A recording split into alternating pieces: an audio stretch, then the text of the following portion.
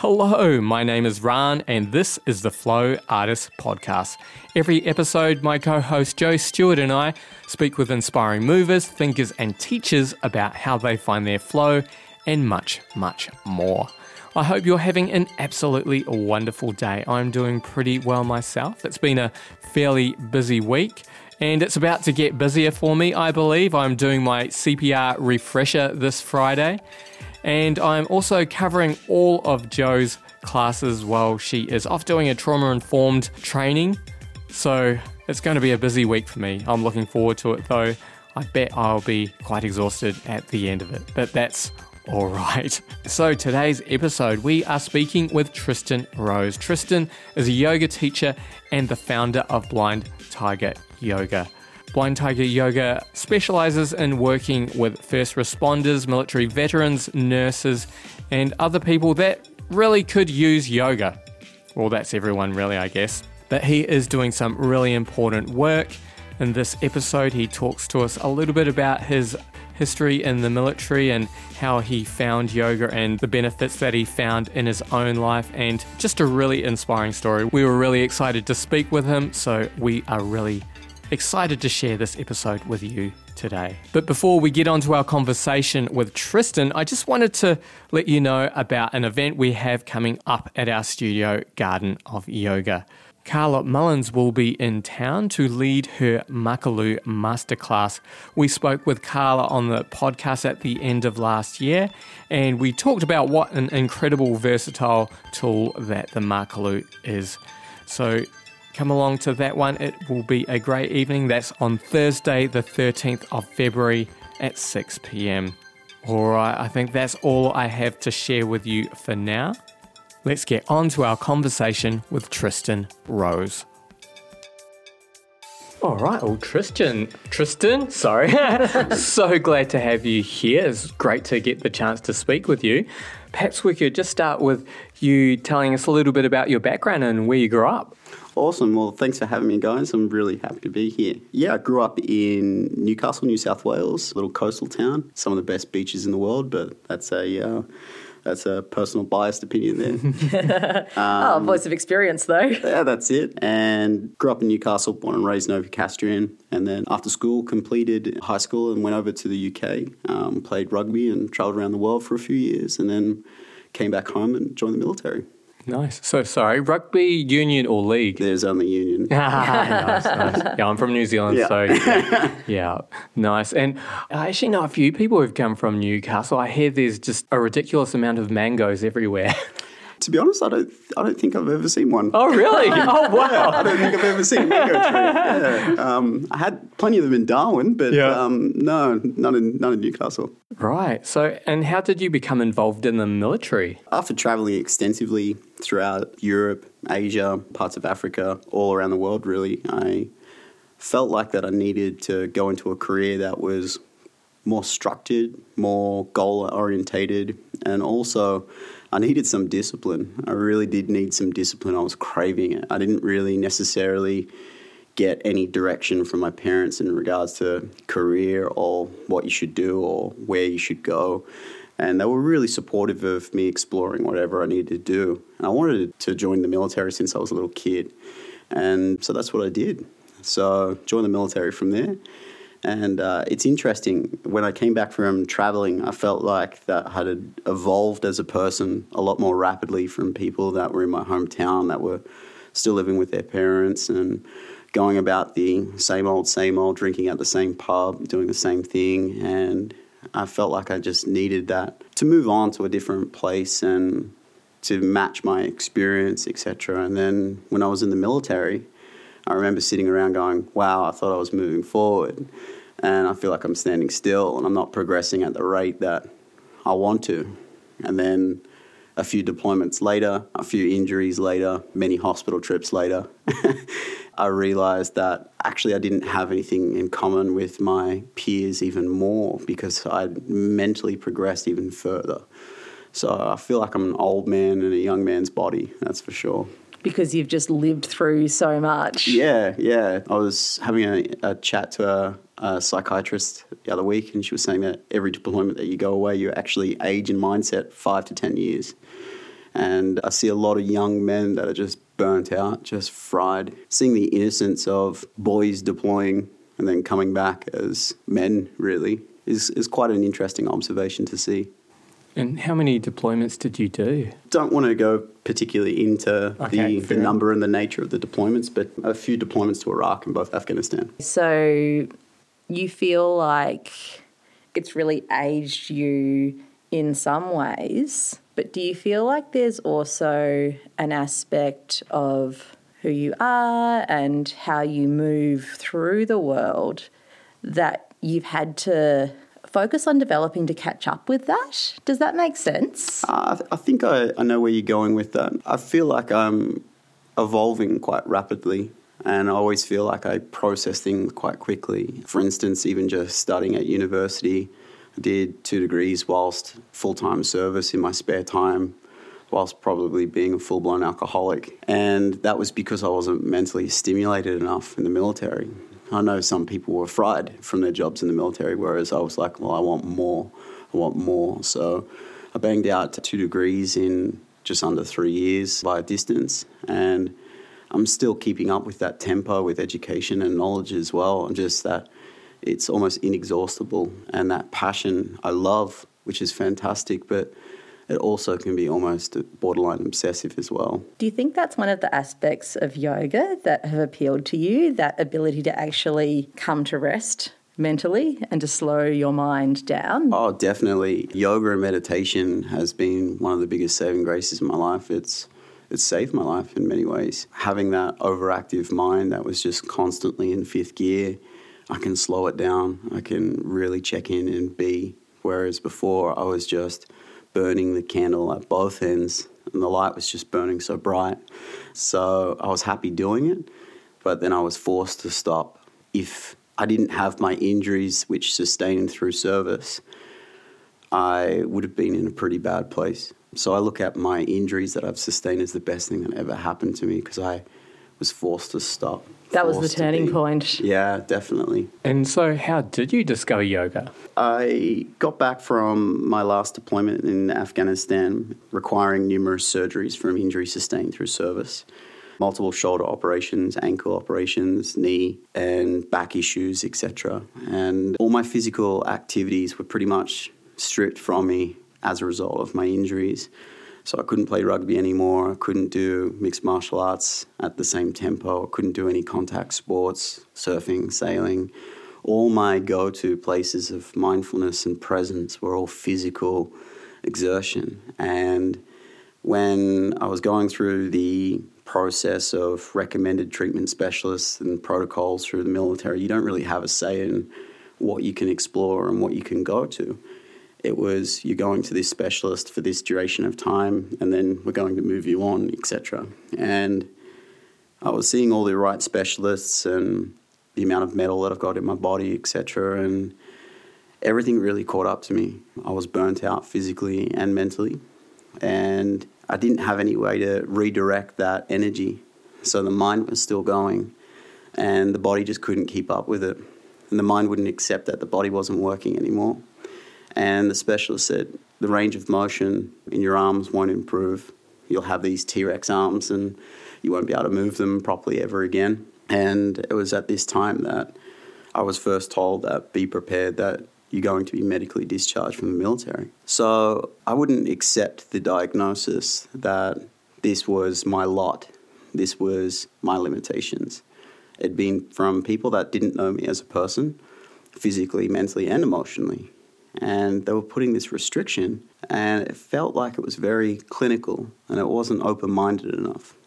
And I was taught to believe that find a way or make one. So after seeing all the specialists that were available, I then walked past a little A-frame yoga banner outside someone's studio saying 20 days for $20. And I'm like, well, hey, let's do it. Like $20, it's nothing. What a great intro offer. It got me.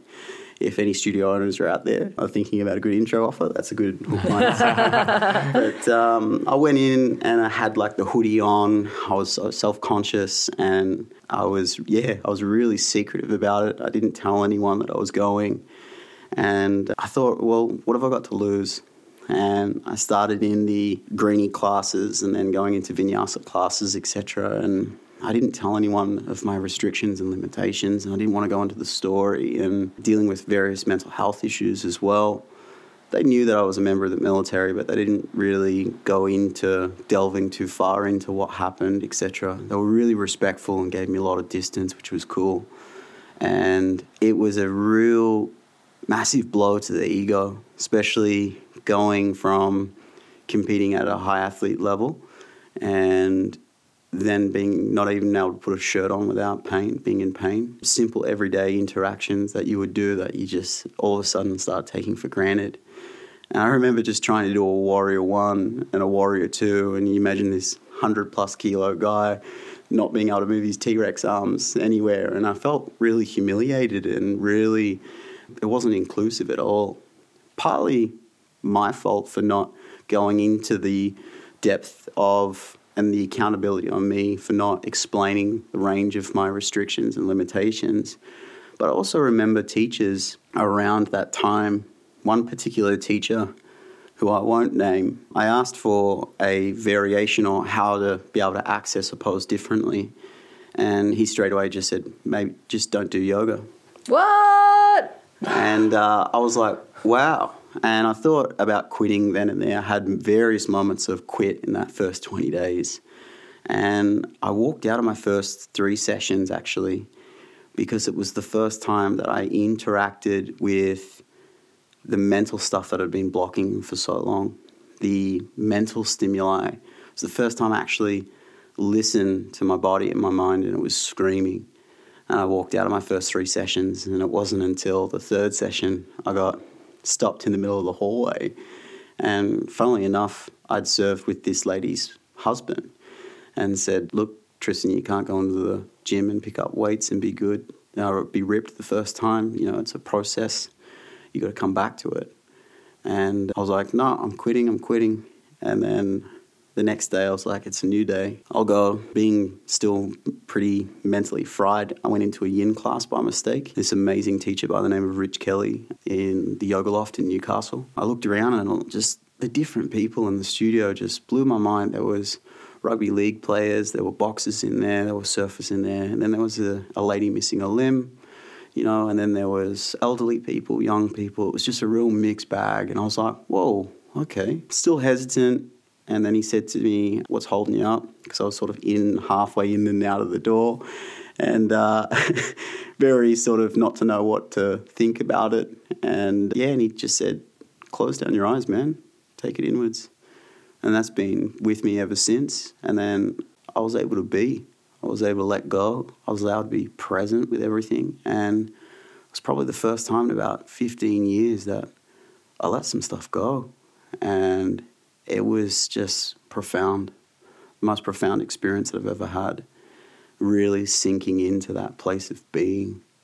And I thought, wow, if I'm feeling like this from one yin session, how am I going to be in 3 months, 6 months, 6 years, etc.? And then I just started getting more and more into it, and I was back there religiously a day, and then 3 sessions a day, and then fast track, and 2 to 4 hours a day, 6 days a week is me. So it became, it still is, a living, breathing obsession. Yeah, so really interesting shifts. Yeah, and so was it that first moment in that first class where you also realised that you wanted to teach people this practice? No, not at all. So the Yoga Loft in Newcastle became sort of my place to be. I would spend most days there religiously. I'd be there. And when I was there for the transition out of the military as well, and then I never even thought for a moment that I would teach the practice. It was something that I just kept for me, and I really kept it under my hat sort of thing that I was doing the practice. I remember when I openly spoke to some colleagues that I was speaking to mental health professionals, and I was openly laughed at. That was the culture, and still is the culture within the Defence Force. And I remember, I think 6 out of those group of men all privately contacted me within the next 3 to 9 months sort of thing, asking for help. And I still get to this day people saying, hey, can I talk to you about your mental health provider, etc., or getting some help, etc., and they're very doing it under the hush. I'm like, It doesn't need to be that way. So I never thought about teaching. It was still something that was very much for me. And when I transitioned out of the military, I got into deep sea commercial diving, specializing in underwater explosives, still chasing that adrenaline and mindset that I'd been so attuned to. And I also wanted to prove that I wasn't as broken as the stamp that was labeled to me. And I remember I was working offshore, and I heard about the 13th former colleague of mine that had taken his own life. And it was at that moment I was just like, this overwhelming sense of guilt, but also shame came over me that I was always known for someone who spoke up for something that I didn't believe that was right. I probably would have progressed a lot further in the military if I kept my mouth shut and chose my battles, but I would never let any members of my team or any of the boys be screwed over if I thought something was inappropriate or if it wasn't just. And this feeling of shame, I'd kept this to myself and I didn't share all these things that were working for me. And that's when I started entertaining the idea of, hey, you need to start sharing this, even if one skill that you had learned through yoga and also meditating since 2004, before I started yoga, would be able to help people. And it probably took a couple of years to actually start teaching. You know, I'd been going to teacher trainings, I'd been doing it, but just for personal development. And then I finally stepped into the fray and went, screw it, I'm going to try it and see how it goes. If I can be as passionate about it to myself, how can I not do that to other people? And that's what led me down that path. I can really understand the state of mind that you might have been in before you had that response, when this was like your sanctuary. So this was your you time, this was your self-care time. This would have, I imagine, been a bit of a respite from that world, and then to have to go back into that world, like really driven by like passion. And it sounds like you kind of took on the responsibility of helping everyone. Maybe you needed that time to fill up your own reserve first before you could step out into it and take on all of that. Yeah, definitely. I mean, I'm not too proud of my past. It is what it is. But I was known as a pretty angry and violent man. I would never back down from a fight. And yeah, I guess years in the Middle East and conditioning and a whole range of things that I was going through. Yeah, I wasn't the nicest person. I was unbelievably loyal to my friends and my colleagues and anyone that would need it. But I also have such a short fuse. And I just remember that fuse just going from a very angry man to a man of peace, really. And ultimately, yoga is a weapon of peace. Not to say that that man can't turn on when required, but I don't see any requirements for it anytime soon. So using that time to let go of that identity of the uniform, taking that beret off, and transitioning into the next phase, I did exactly that. I needed to stockpile my reserves to then go, I'm comfortable with where I'm at. There's been some backlash from people going, I remember you doing this and doing that, and now you're about peace, love, and kindness. And I'm like, yeah, but a fool would think that a peaceful man is incapable of the opposite end of the spectrum as well. For me, I had to go to the extremes of anger and hate to fully appreciate love and kindness. For me to be a gentle man, I truly had to go through a lot of violence. And that's where I'm at now. I feel like it's so powerful as well, the realization you had in a warrior pose in a yoga class. It seems like you're kind of embodying that now, like the reason why there might be a warrior pose in yoga, because we do have these two sides of our nature, and yoga can be a way to navigate that skillfully. Yeah, definitely. I 100% agree. I mean, there's cross-pollination between service and a practice as well. It requires strength, it requires respect, and it requires discipline. And whether you're into restorative or Ashtanga and everywhere in between, they both have those dual traits. And I think that just finding a way to relate that to the individual is a pathway for anyone accessing yoga. And so your interactions with different people when, say, you're just introducing them to the concept of yoga and meditation for the first time?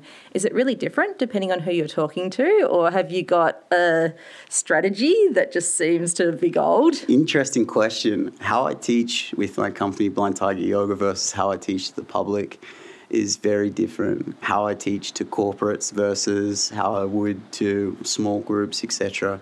You really have to tailor to your audience.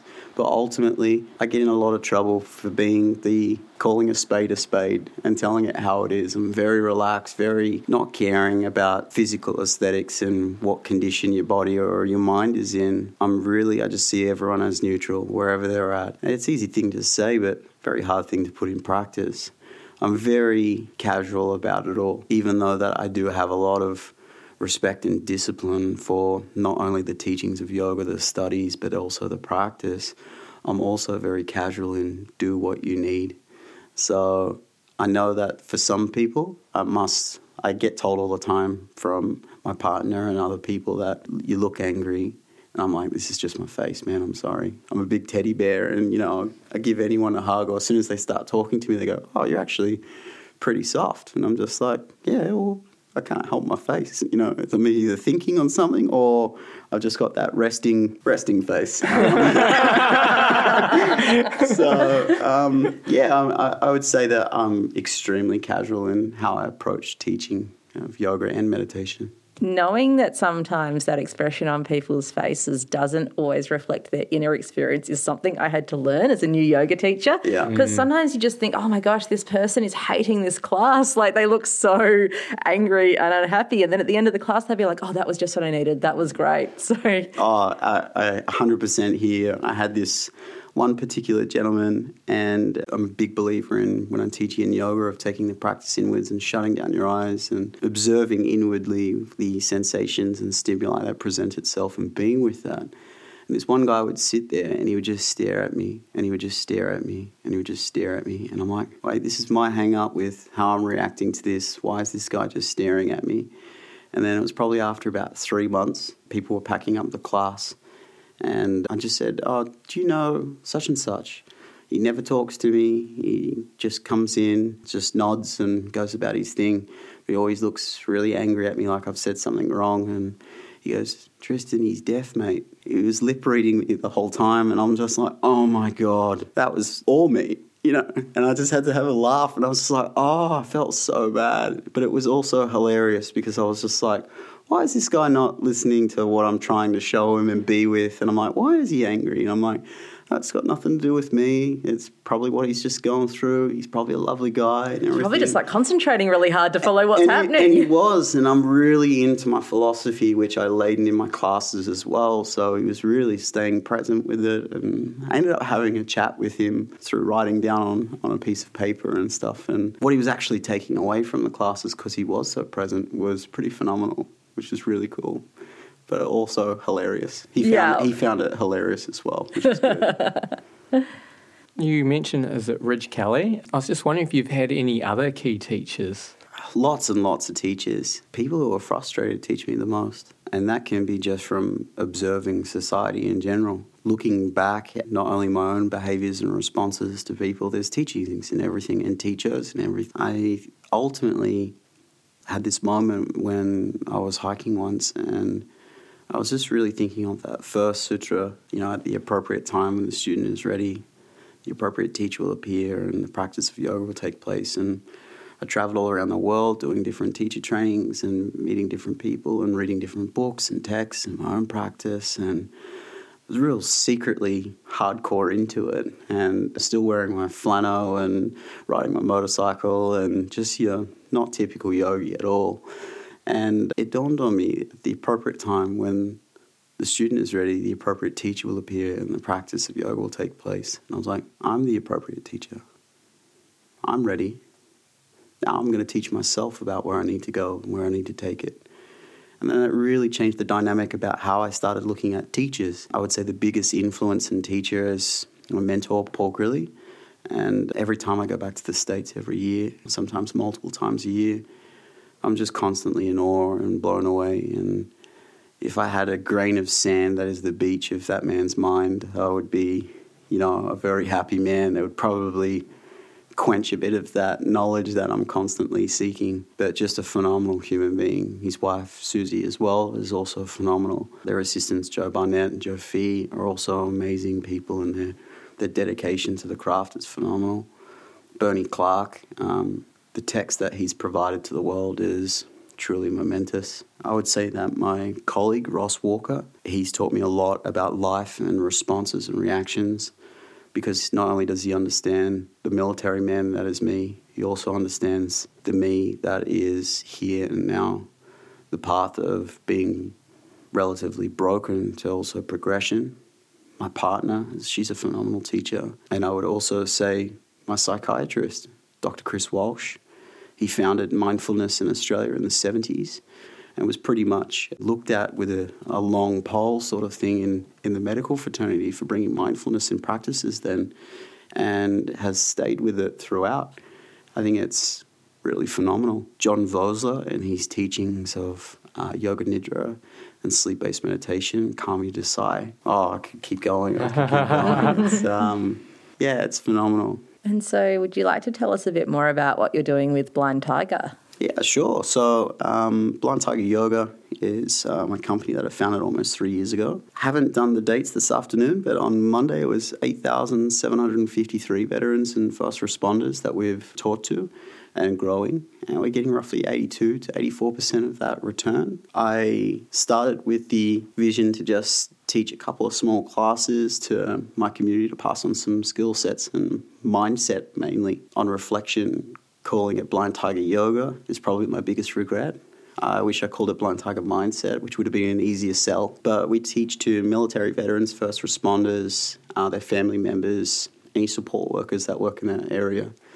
And I really started it because I wanted to make yoga as accessible to that demographic coming from that background, being part of that. And there wasn't really anything out there that I thought that was inclusive, that was workable.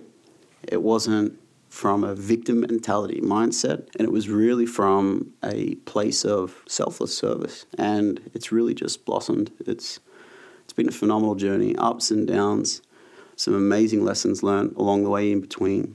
And we teach mindfulness, yin yoga, and yoga nidra, sleep-based meditation. And we sort of fuse all of those practices in between.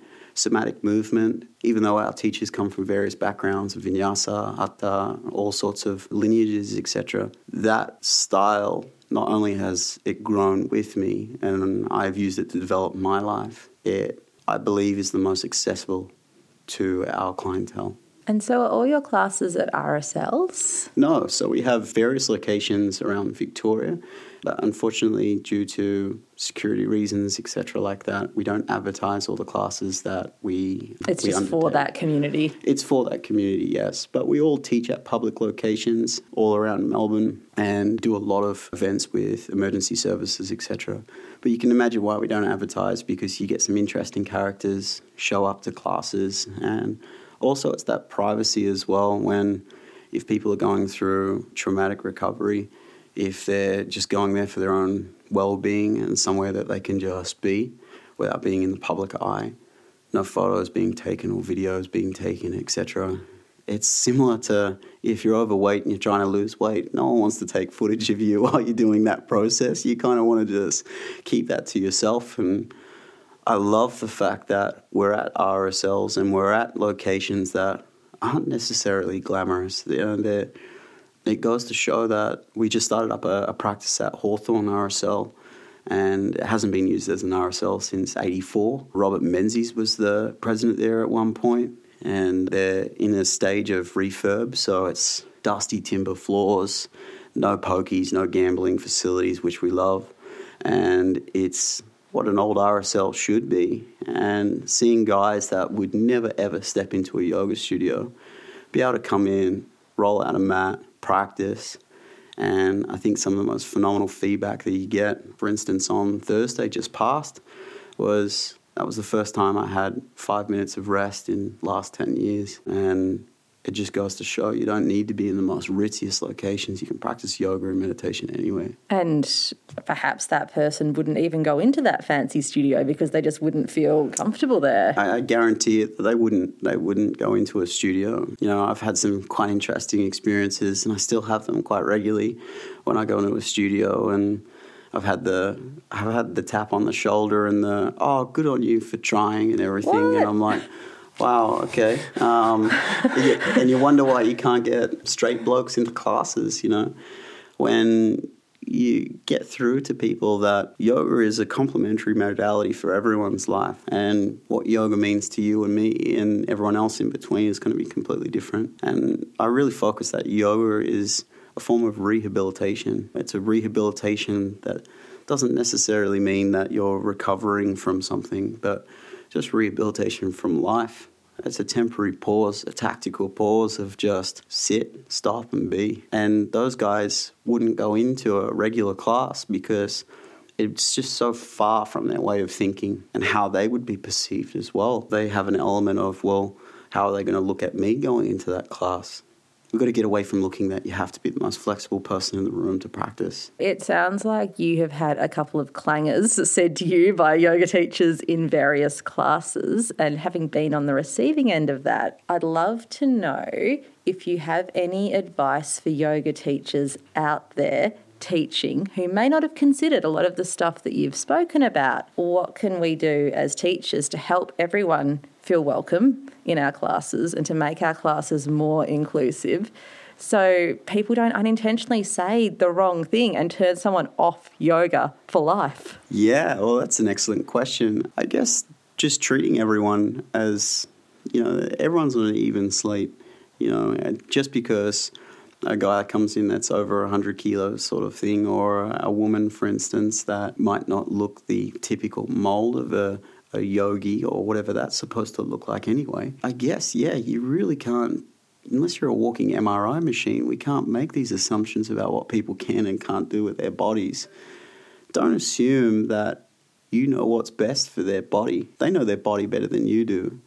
And I've been blown away by some people that I would assume that they wouldn't be able to move, and they move unbelievably well. I've seen people that are heavier than me, you know, do headstands and shoulder stands and advanced poses, and I would have never guessed it. And then I see some people that I would assume that their skeletal variation would be able to get them in certain positions, and they're not as accessible as I once believed.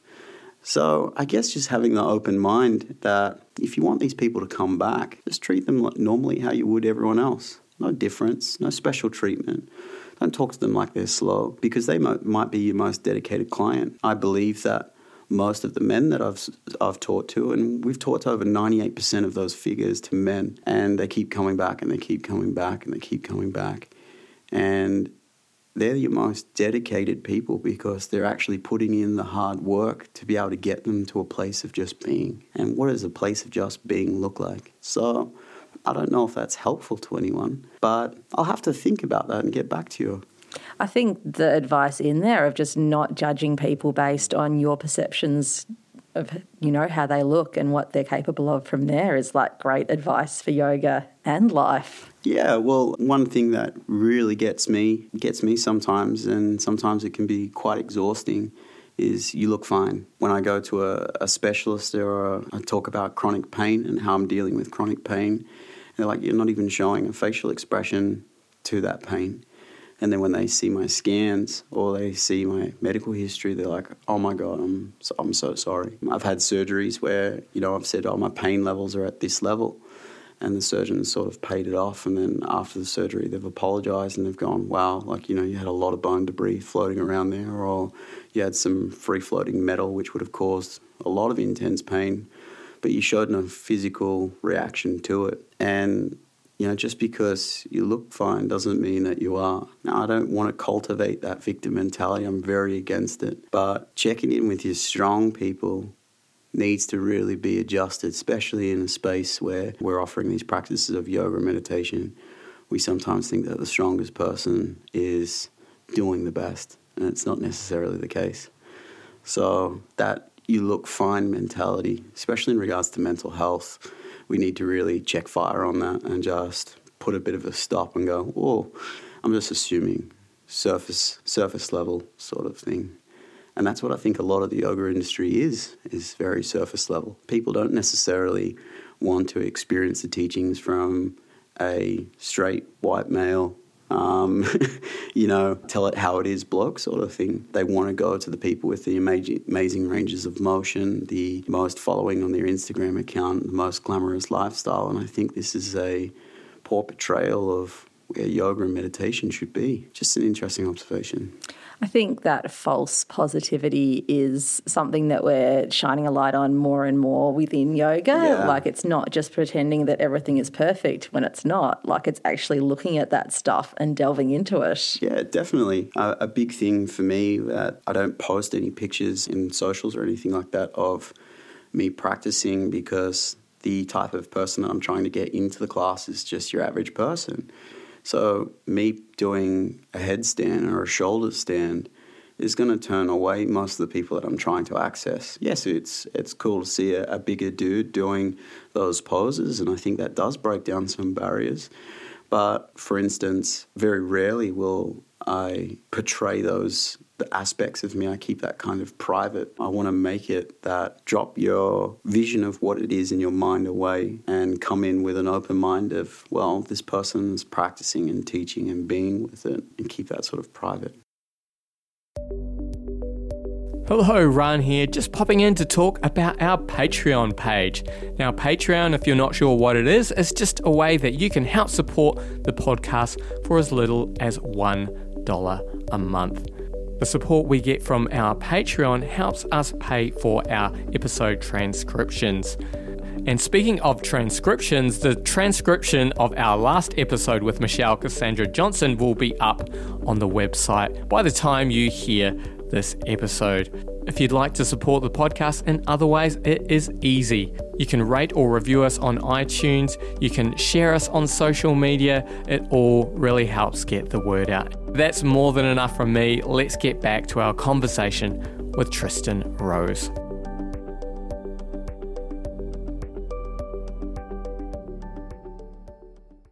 Feel free to stop me if this is too much of a personal question. No, please go. Practicing with chronic pain, I can imagine it must have actually been a bit of a journey and a bit of a challenge to separate out the sensations of the pose from the pain that is your everyday experience, and to not be in that mindset of pushing into pain when that's kind of what you have to do to get through the day, and feeling into what is productive at this moment and when do I need to back off. Yeah, finding the Goldilocks position, finding what's, not too hard, not too soft, just right. And it's a big part of my teachings and why I love yin yoga, is that I really play around with those fundamentals of the appropriate depth for where you are at here and now. Not going back to when you used to play professional rugby or do sports, or when you did ballet or whatever your occupation was, and we all look back to where we were at one point in our life and go, oh, if I could do that again, etc. And the reality is that that's not going to happen. It's here and now. So with chronic pain, it's cultivating a mindset of really assessing constantly and evolving of self-assessments of where I'm at, how I'm operating, what I can do. I give myself little sit-rep situation reports, little check-ins that I call it, and I check in with how I'm at constantly, and I bring that into my teaching heavily of just being present, positive, negative stimuli, being with it, observing it, and then noticing that what's coming is coming to go. So I may have fluctuations of intense pain where I won't even be able to take my jumper or my jacket off, and it's just on for the day. I'm like, this is me right now. And then I'll have movements that I'll be able to be quite fluid and flowing, and in that state I've really got to take it as I am at that point. And that's why I practice 2 to 4 hours a day, is to keep my body moving. But that depth and choosing when to push myself and when not to, I think yin yoga in particular is a phenomenal exploration of where to push it too far, where to not, where to back it off. It really taught me how to not only manage chronic pain and my injuries, but also that teaching off the mat in life and going, okay, well, I can take on board these projects and these things that are events that are happening with my life, but also, well, when to reserve myself, when to stop out, when to engage and when to flow. But I got to a point with my injuries that I was taking like a box and a half of endone a day, every day. My tolerance just became more and more, not only to the opioids, and my GP was all for it, just going, yeah, no worries, this is the damage that you've sustained, and I'm happy to write it for you.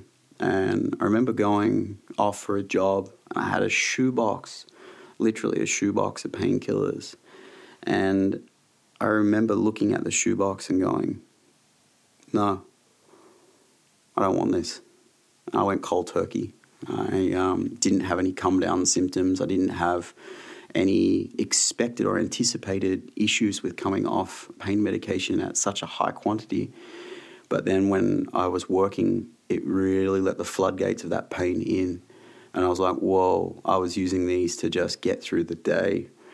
And I was at a place in my meditation particularly that I could literally sit back and observe the pain. Some days it would be exhausting and I'd have to lie down. Sometimes the only way forward is to lie completely flat, which is what I say when I'm hungover sometimes. And I got to a point when I had a shoulder reconstruction, and the first part of the surgery, they were just removing some bone debris, and I took no painkillers. In your surgery? In my surgery, and then I passed out. I was watching them. The smell is what made me pass out, not the actual grinding and plucking and pulling. And I got to a point where I was like, wow, I can tolerate quite a lot than what I originally anticipated. And then sometimes the smallest of headaches will knock me for 6. So it's really a constant state of high highs and functioning and really low lows with that pain threshold. Sometimes the smallest thing could make me exhausted for an extended period of time. But going back to the practice, going back to the lessons learnt through the teachings of yoga and meditation has really made me transform that pain into the best thing that ever happened to me. My injuries were the best thing that ever happened to me because I wouldn't be where I am right here and now. And it absolutely seems like that has been the path for you, helping so many other people. Yeah, it definitely has. You know, we've got. I don't know many members or people that come to practice with us that haven't experienced injuries or some complication of some degree, whether it be physical or mental health. And we really don't give power to the story. We really sit back and just be with it. I don't entertain the story of why they can't do things or why they can't do this or that. Yeah, I really just let them be with where they're at. And you see over time, it's a phenomenal observation, a story going.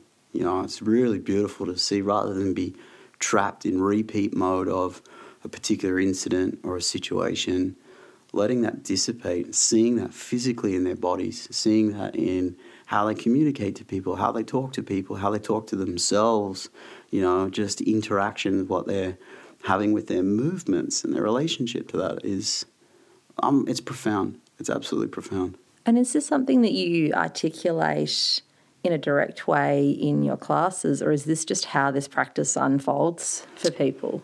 I believe that's how it unfolds. I believe that you need to be allowing, in a place of allowing, like all practices of yoga, particularly in introspective practices like yin, meditation, and mindfulness.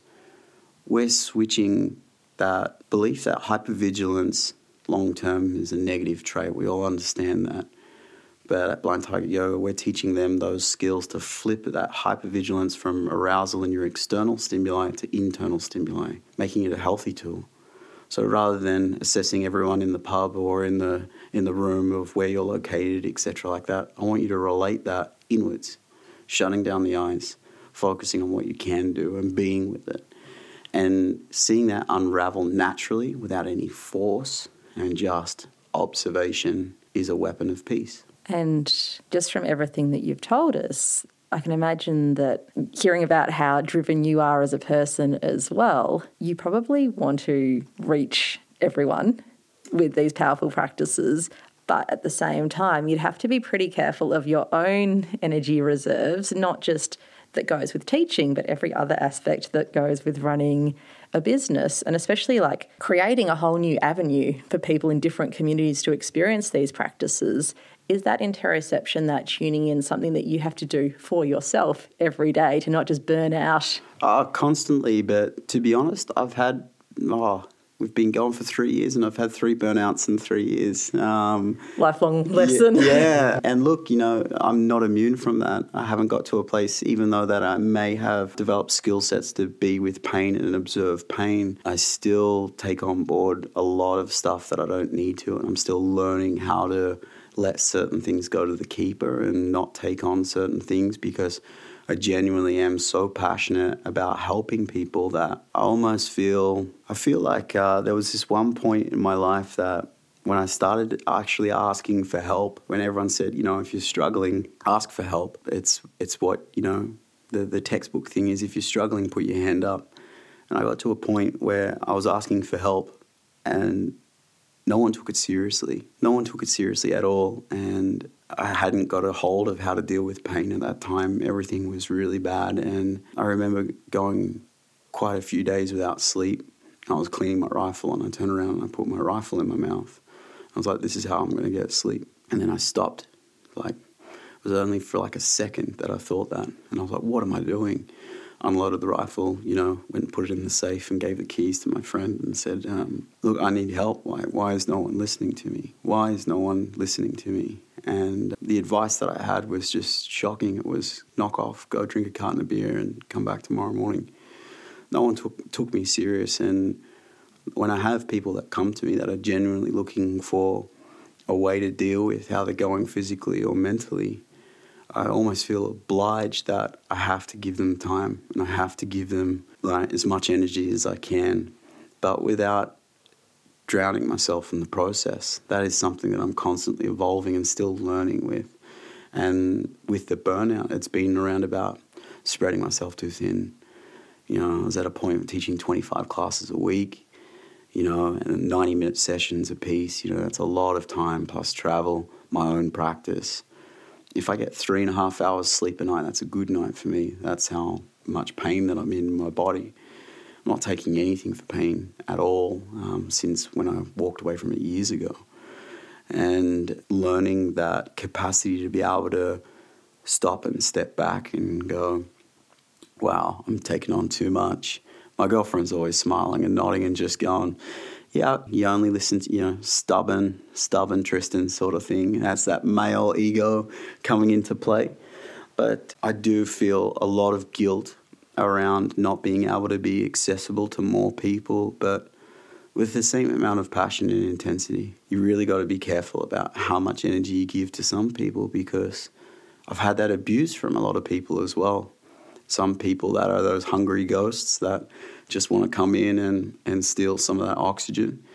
And when you don't have any oxygen for yourself, you feel like you're giving life support to others before putting it on yourself. Isn't that interesting on a plane? Put it on yourself and then put it on others. When every time that I've burnt out, I've been putting that mask on others before myself first. So little flight info tip there for life, which always makes me smile when I'm on a plane.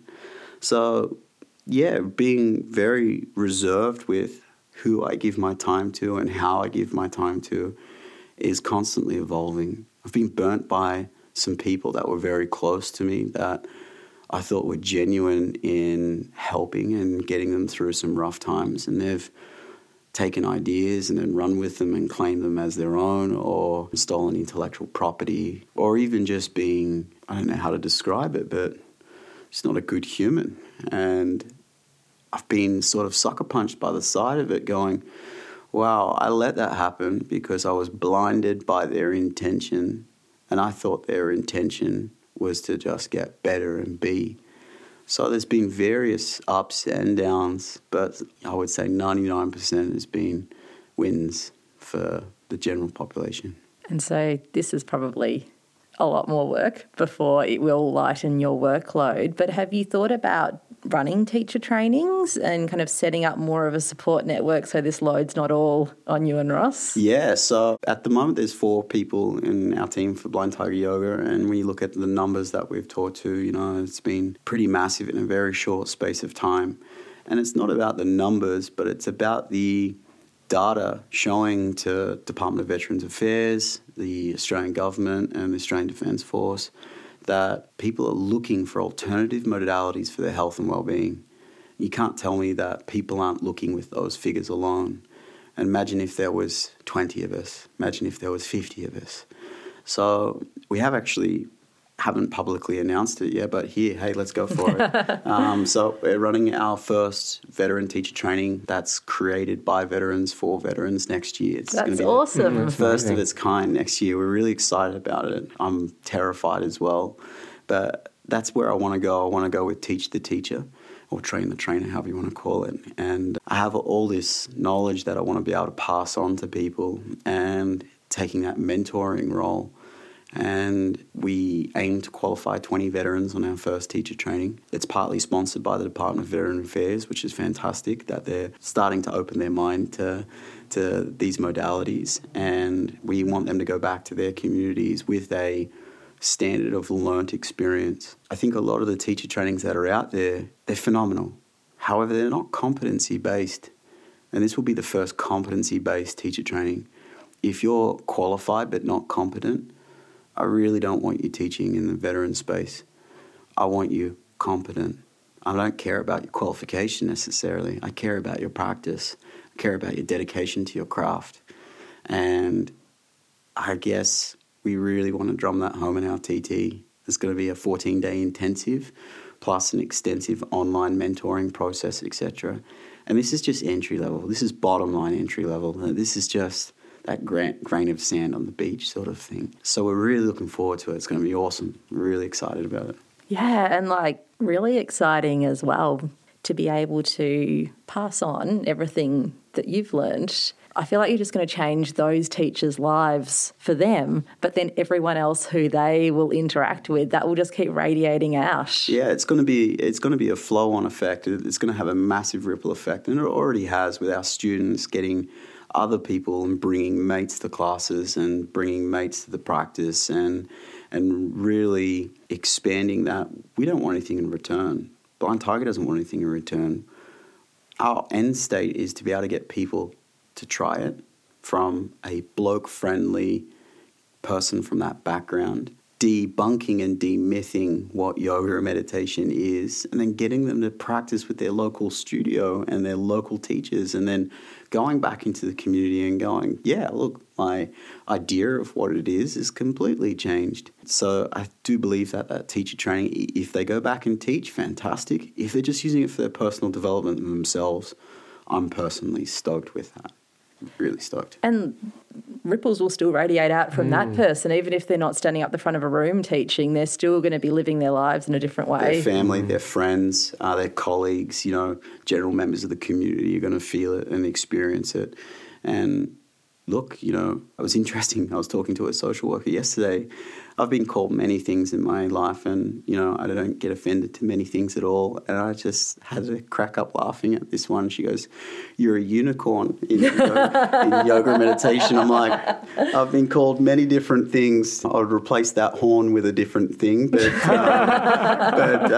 I've never been called a unicorn. She goes, I'm finally meeting someone that is from this landscape that's teaching in this community, and it's so refreshing. And I was still cracking up laughing about it this morning, going, wow, a unicorn. My mates aren't going to let me live that one down. Everyone's going to hear about it now. It's on a podcast. Yeah. So, hey, that was pretty funny, and I just thought, wow, it's interesting though. I did think that there would be more traction from people in the yoga industry with people getting in contact and going, hey, we would love to collaborate, or we would love to work with you.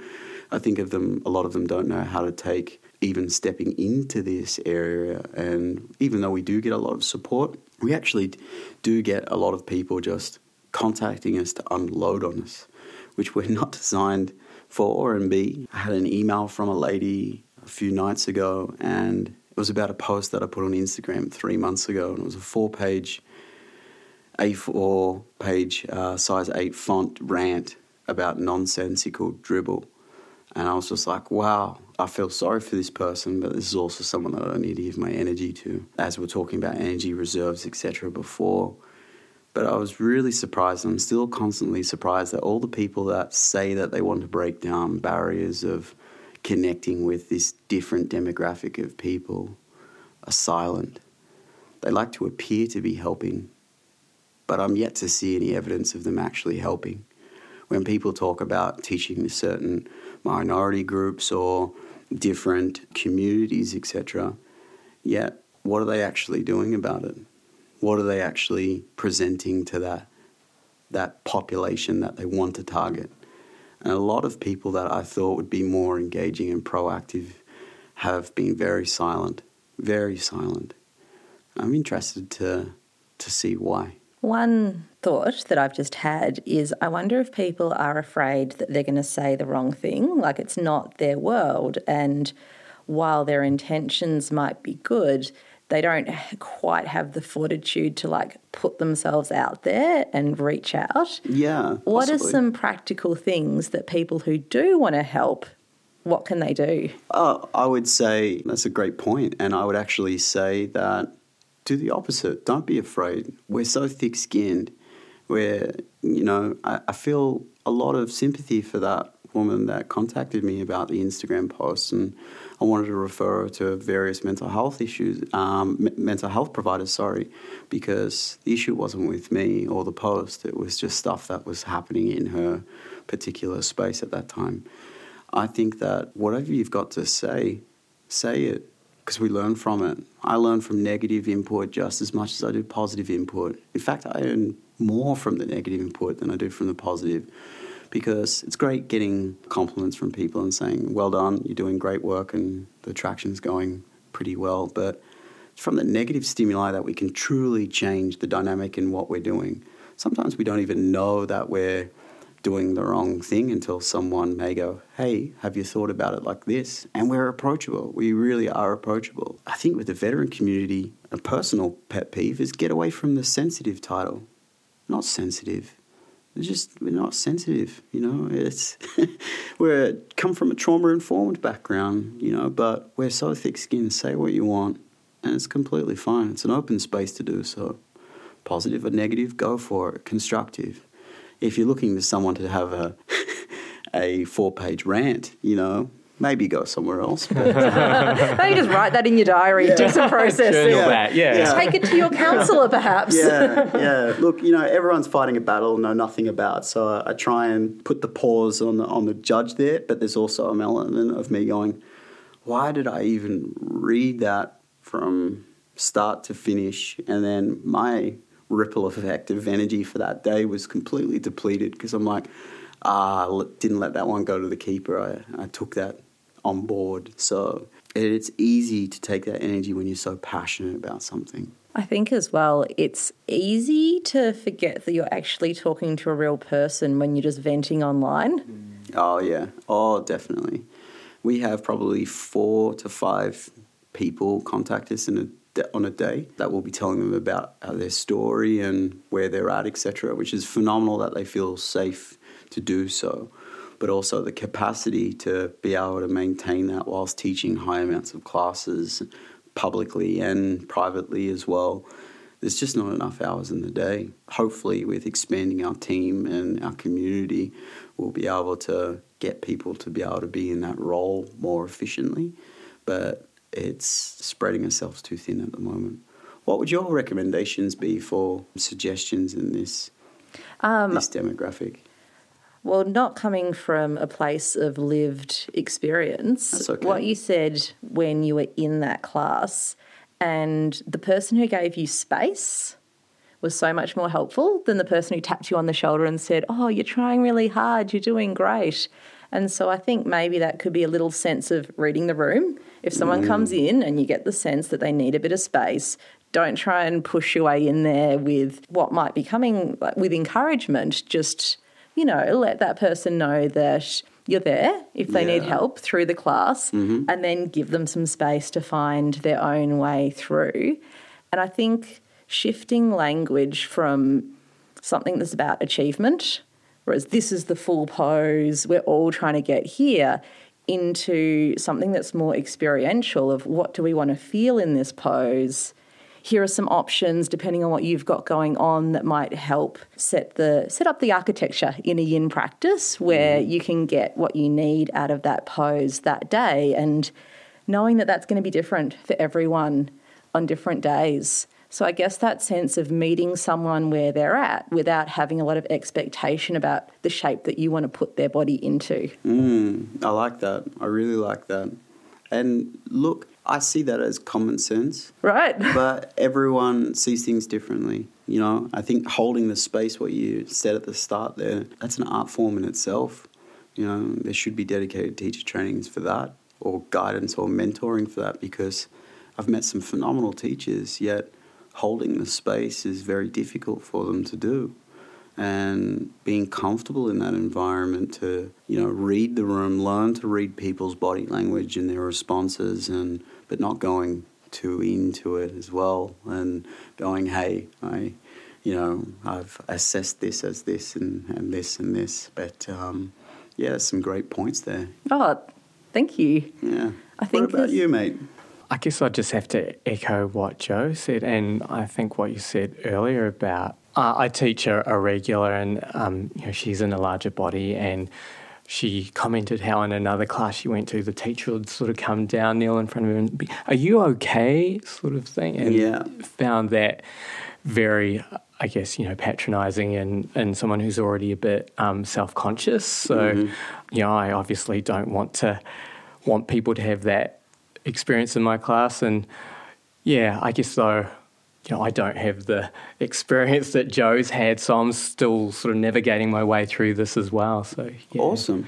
Well, the fact that you're even open-minded to that is phenomenal, and I don't think it's necessarily for veterans and first responders that I'm talking about. It's just humans, just general humans. Like there's when you go to Asian countries or even a foreign country for general, and people are not getting the message across, so they start raising their voice.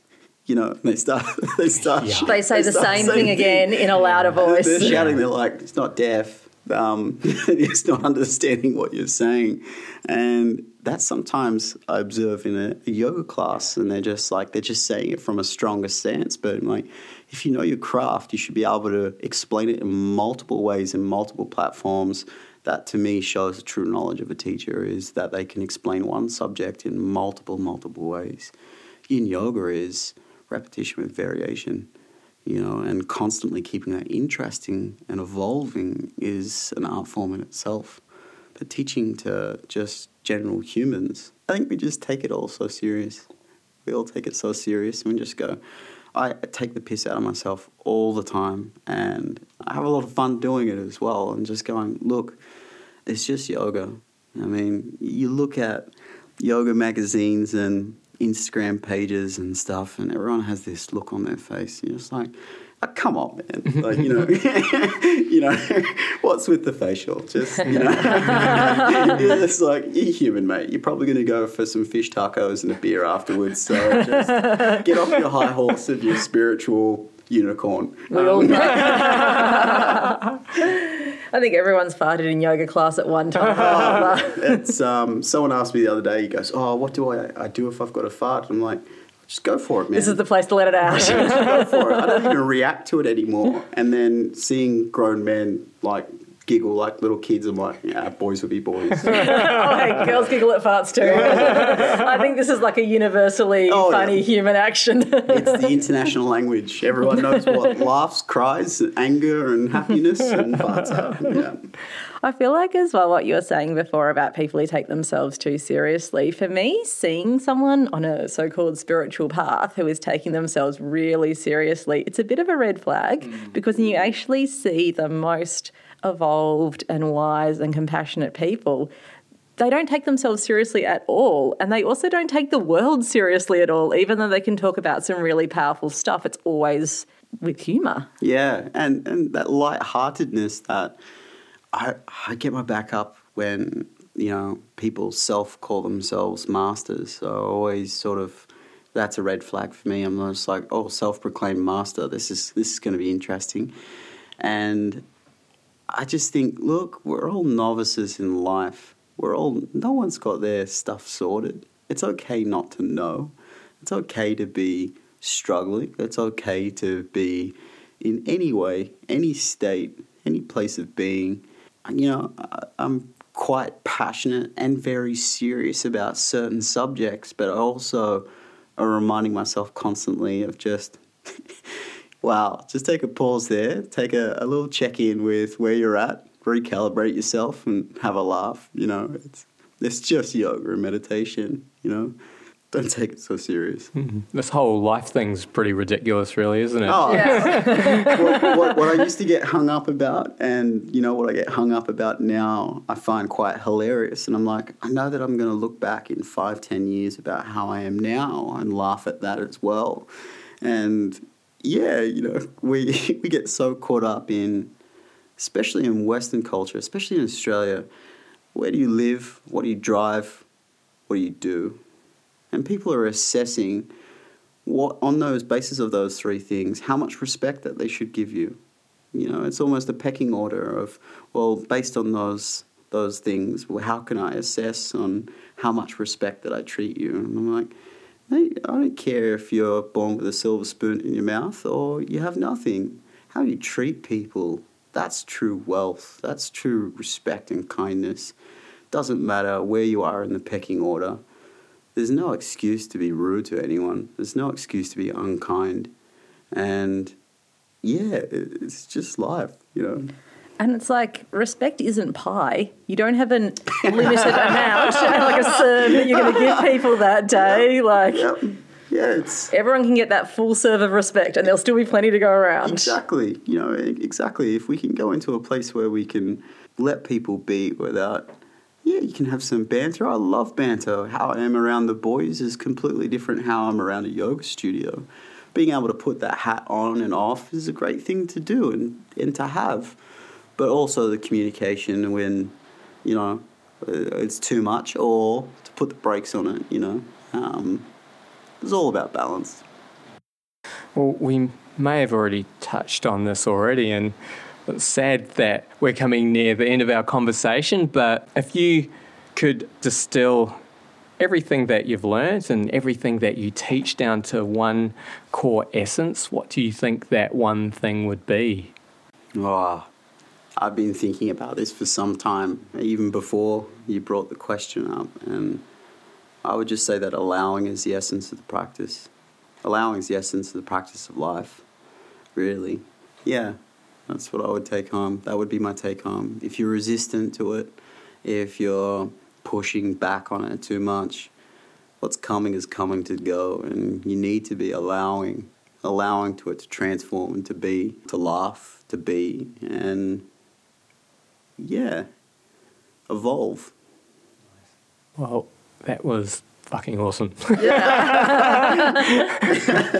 Thank you so much for speaking with us. It's been amazing. Honor. Yeah, this is one of the amazing things about doing this podcast. Like, we get the chance to connect with awesome people like you doing this great stuff in the world, and then settle in and have a good in-depth chat about it. So thank you so much, because I know that your time and energy is, you have to manage it like we all do. So we really appreciate you giving it to us. Thank you so much.